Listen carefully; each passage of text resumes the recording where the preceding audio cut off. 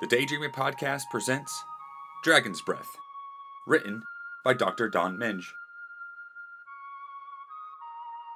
Once upon a time, King Teddy and Queen Giggles shared a magical life together, filled with love and adventure.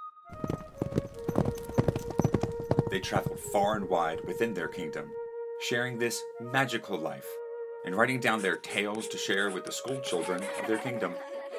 But sadly, this wasn't always so for them. For many years, they lived separately in different worlds. There was an evilness that surrounded their kingdom, that kept them apart, and filled their hearts with sadness.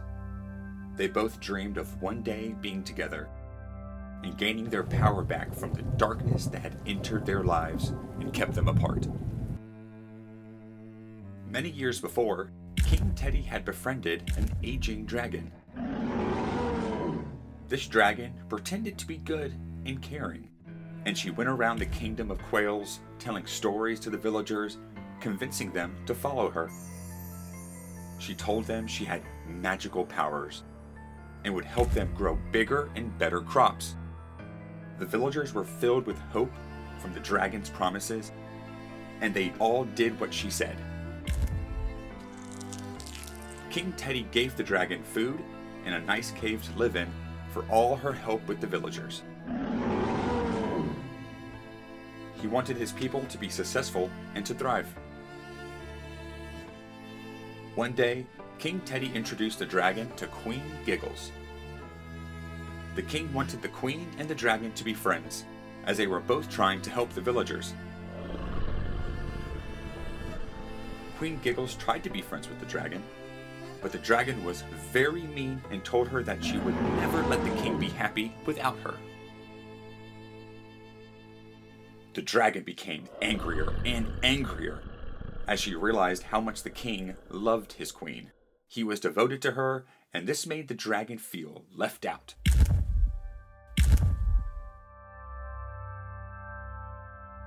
The dragon was not powerful enough to blow fire in her anger, but when she huffed and puffed, big bellows of black smoke came out from her nostrils. Late at night, the dragon would huff and puff and blow smoke all over the kingdom of quails. In the daytime, the dragon would continue to tell her stories of hope and convince the villagers that she was there to help them through the smoke. The black smoke soon covered all the crops and flowers and cast a darkness around the kingdom that made the king, queen, and villagers very sad and hopeless. The flowers stopped blooming, and the birds could not sing through the deep, dark smoke. King Teddy and Queen Giggles became so sad and hopeless that they lived in different parts of the kingdom of quails.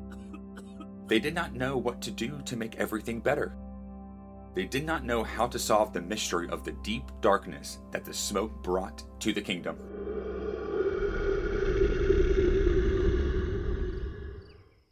One dark and sad night, the king was wandering around his kingdom, sick with worry for his once beautiful kingdom, and he missed his queen.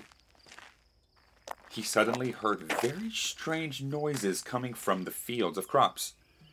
It was some sort of breathing. A strangled huffing and puffing. The king slowly and carefully followed the sound. He came upon the dragon blowing her deep, dark smoke on the crops of food that the villagers were trying to grow. "It's you, dragon!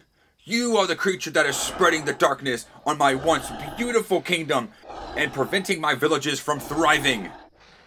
How could you do this?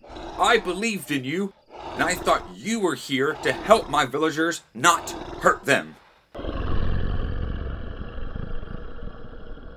It makes me very angry that you and Queen Giggles are so happy together. I'm never going to let that happen. I do not want you to be happy without me," the dragon said through the dark smoke.